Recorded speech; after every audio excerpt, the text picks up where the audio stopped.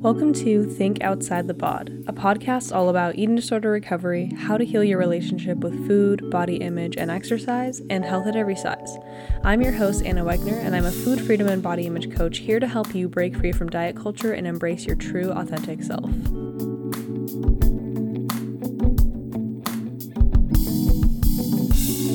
Yeah. Rhetorician. Hello and welcome back. I am loving recording podcasts regularly again. It just feels so good to be able to sit here and just get all my thoughts out. I think about this stuff all the time, and I love having an outlet to share my thoughts and ideas with you, and also share the things that I'm learning and the things that I've learned throughout my recovery journey. I also just want to know, I just recorded this entire podcast and I didn't have my microphone selected while I was recording, so it recorded with my laptop microphone and it just does not sound good, so I'm starting over, and that's okay. I could easily get frustrated and upset and angry, but honestly, I got to just practice the entire podcast, and now it'll probably be better a second time because I solidified all my thoughts while I was talking, so maybe it was meant to happen. I want to mention before I dive into the podcast that I do have some spots open for coaching. If you are ready to heal your relationship with food, if you're done with dieting, if you're ready to get to a place where you're not only maximizing your health, but also getting to a point where you just get to live your life and not overthink about what you look like, what your exercise routine is, when you're going to get that next workout in, or even food. Let food be easy. Let movement be easy. If that's where you want to be, reach out to me. We can do a free 1-hour call. I call these discovery calls, where I can give you a little bit of a taste of coaching so you can kind of see what it's like. You can also ask me any questions that you have, and we can just get to know each other and decide if we're a good fit. Again, no strings attached, no obligation, my gift to you. If you would like to just get to know me and learn about coaching, please reach out on Instagram and we can set something up. Today I want to talk about hunger. When we're healing our relationship with food, we need to go through this process of proving to our bodies that we have full permission to eat. So the reason why this is important is because we cannot learn to tune into our hunger or our fullness signals if our body thinks that we're in deprivation, because it's only going to send us signals that we need to keep eating. So there's this period when you're first getting into intuitive eating where you are giving yourself full permission to eat whenever you want, whatever you want, in order to prove to the body that it's not in a famine. So when we're in restriction, whether that's mental restriction, or whether we're telling ourselves that certain foods are forbidden or off limits, or we're planning for restriction, or we really are also restricting and we're just not getting enough nourishment in our bodies think that we're in a famine. And so it's going to do everything it can to make sure that we get food. So when it thinks that it's in a famine and you are suddenly giving yourself full permission to eat, you will go through this period where it feels like you might be binging nonstop. You might feel a little bit out of control with food, but you have to go through this in order for your body to get to a point where it's like, okay, we do have abundant access to food. I don't have to worry anymore. And then once you're in that nourished state, then you can start focusing on the hunger and fullness cues. So that period can be kind of scary, and it's really important to have support during that, because oftentimes when people are in that state, they'll give up or they'll go back to dieting because it feels like they're never going to stop being in the binging phase, and they're like, well, intuitive eating just feels like nonstop binging. But you have to go through that uncomfortable period to get to the point where intuitive eating starts to feel more natural and less bingy. And it's really not binging. Binging is the label that we're putting on it because of our ideas about eating. Really, it's your body just trying to re-nourish itself. But because we are taught that it's quote-unquote bad or naughty to eat that much food, then we get scared, right? And we go, oh, I'm not supposed to be eating like this. But you have to understand that it is literally just a biological reaction to the fact that our body has been in a starvation state. But once you can get through that period, then you can start learning how to listen and tune into your hunger and fullness cues. And this is a journey of its own. So today I want to talk about the different types of hunger there are, how to know when you're hungry, and also how to know when you're full, and how to know when to stop eating. So there are two types of hunger. There's hunger that comes from the stomach, and then there's hunger that comes from the heart. So to satisfy the hunger of the stomach, we eat. The hunger of the heart, though, is satisfied with emotional nourishment. And sometimes we get the two confused. Actually, it's really easy to get the two confused, especially if you're struggling with your relationship with food. So think about when you eat when you're stressed, sad, scared, feeling insecure, basically any feelings that we aren't necessarily willing to feel. So also think about how maybe you eat when you're bored too. A lot of us are really uncomfortable with boredom, and so we'll eat to avoid that feeling of boredom. But what's interesting is animals in the wild don't have to worry about becoming bigger than their set point weight. They rely on internal cues to tell them when they're hungry and when they're full. Okay, so I avoid using the word overweight or fat here because that has a negative connotation. So if you've never heard of set point is the weight at which you're genetically predisposed to be at. That is the weight at which your body is going to function best. It's your healthiest weight, and this is different for every single person. So some people might have a set point weight that puts them in a really thin, small body. Some people might have a set point weight that puts them in a larger body. And then some people fall somewhere in between those two.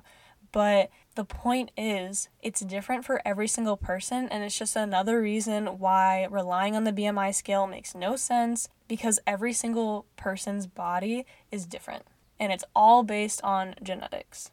Okay, so we have these animals in the wild that are able to know when they're hungry and know when they're full, but domesticated animals, on the other hand, can become an unhealthy weight because they're relying on external cues. They eat when we provide them food, or because it's dinner time, or because food is a reward. Maybe they're eating because others are eating, and or they have learned that being fed means that they are loved. So we're animals. We're all born with the ability to eat intuitively. But then as we begin to learn about our culture, we learn that we have to, or we should, accommodate to the needs of others. So first our families, and then the culture at large. So let's start with how our families influence us, or the people around us directly influence us. There's a lot of us who grew up with having the rule that we couldn't leave the dinner table until our plate was clean, or we had to finish all of our vegetables, or we had to clean our plate in order to earn dessert. And so because we're relying on these external cues, it becomes more and more difficult to listen to the more subtle cues, and then we only hear things like I'm stuffed or I'm starving. Then we also feel the pressure to look a certain way because we're convinced that's what will make us feel loved, successful, happy, worthy, or enough. So these are messages pushed on us by our culture, through media, etc. And so what happens is we attempt to manipulate our bodies to look a certain way, which means that we have to eat in a way that's against our nature. So we learn to ignore those hunger cues, or we eat past fullness because it's our only time to eat, or we're never taught how to healthily deal with emotions, and so we eat in order to stuff those emotions, right? That's that heart hunger, when the heart is like, I need someone to talk to, I need a hug, I need emotional support. Instead of knowing that, we turn to food. So it takes a lot of practice to learn these internal cues, but there are ways that we can tune back into them. So this is a lot of unlearning the external cues and then relearning those internal cues. A really great place to start is thirst, because it's less likely to get entangled with the heart hunger the way that the stomach hunger does, because it's not tied up in this demonization of food, it's not tied up in diet culture at all. So when you notice that you're thirsty next, I want you to ask yourself, how do I know that I'm thirsty? What is the physical sensation telling me that I'm thirsty? So when I'm thirsty, I usually have a dry mouth or a dry throat. I feel a little bit lightheaded. I have trouble enunciating well. And actually, I'm really thirsty right now, so I'm going to use this opportunity to take a nice swig of water. Which leads me to the next question, which is, how do I know when to stop once I've started? So maybe your mouth no longer feels dry. For me, my stomach started to get a little full, so I'm going to let that water settle a little bit. And if I still feel thirsty, I'll take another drink of water. I feel like I'm enunciating myself better now. My throat and my tongue don't feel as dry. And I want to note that it's different for everyone, so pay attention to what your special signal is. This same practice can be used when exploring hunger and fullness signals. And please know that it might not be as easy as identifying thirst signals, again, because we've been taught to ignore hunger signals for so long. So again, ask yourself, how do I know when I'm hungry? What is the physical sensation that tells me that I'm hungry? So when I ask this question to people who are first learning how to do this, common answers that I'll get are stomach growling, stomach pain, lightheadedness, or dizziness. And this is not the signal for hunger. This is actually the signal for being famished. It's really important to make that distinction because if you wait to eat until you're famished, it's really difficult to tune into the specific signals your body is trying to send you, whether it's about the type of food that you eat, whether it's the type of food that you're craving, that you need to eat. You might get to this point where you're just like, I am so hungry that I will just eat anything, and then you eat so quickly that it's hard to tell when you're full or when you're satisfied. You don't actually enjoy the food, so you don't get that emotional satisfaction. So how do we know when we're hungry then? Because a lot of us identify hunger with those extreme signals. And again, the cues are different for each person. So I'll give you some examples. Some examples might be a tightness in the upper torso, an emptiness or a hollowness in the stomach, or even tension in the chest. Also, besides the physical cues, there's also mental cues. So if you find yourself thinking about food a lot or kind of obsessing about eating, it's probably a sign that you need to eat. Because when we're fully satisfied and nourished, we're not likely to be obsessively thinking about food like that. That is a way that our body is trying to get us to eat, is by thinking about food, right? So if you think about like when we're in the wild, if you're hungry, if you're famished, then your brain's like, hey, think about food and think about ways to get food in order to make sure that you do get that food and you're nourished. And with practice, it will eventually become easy to identify. It'll become second nature. It'll become unmistakable. I'm at the point now, after years of practicing this, where I can tune into specifically like what I'm craving.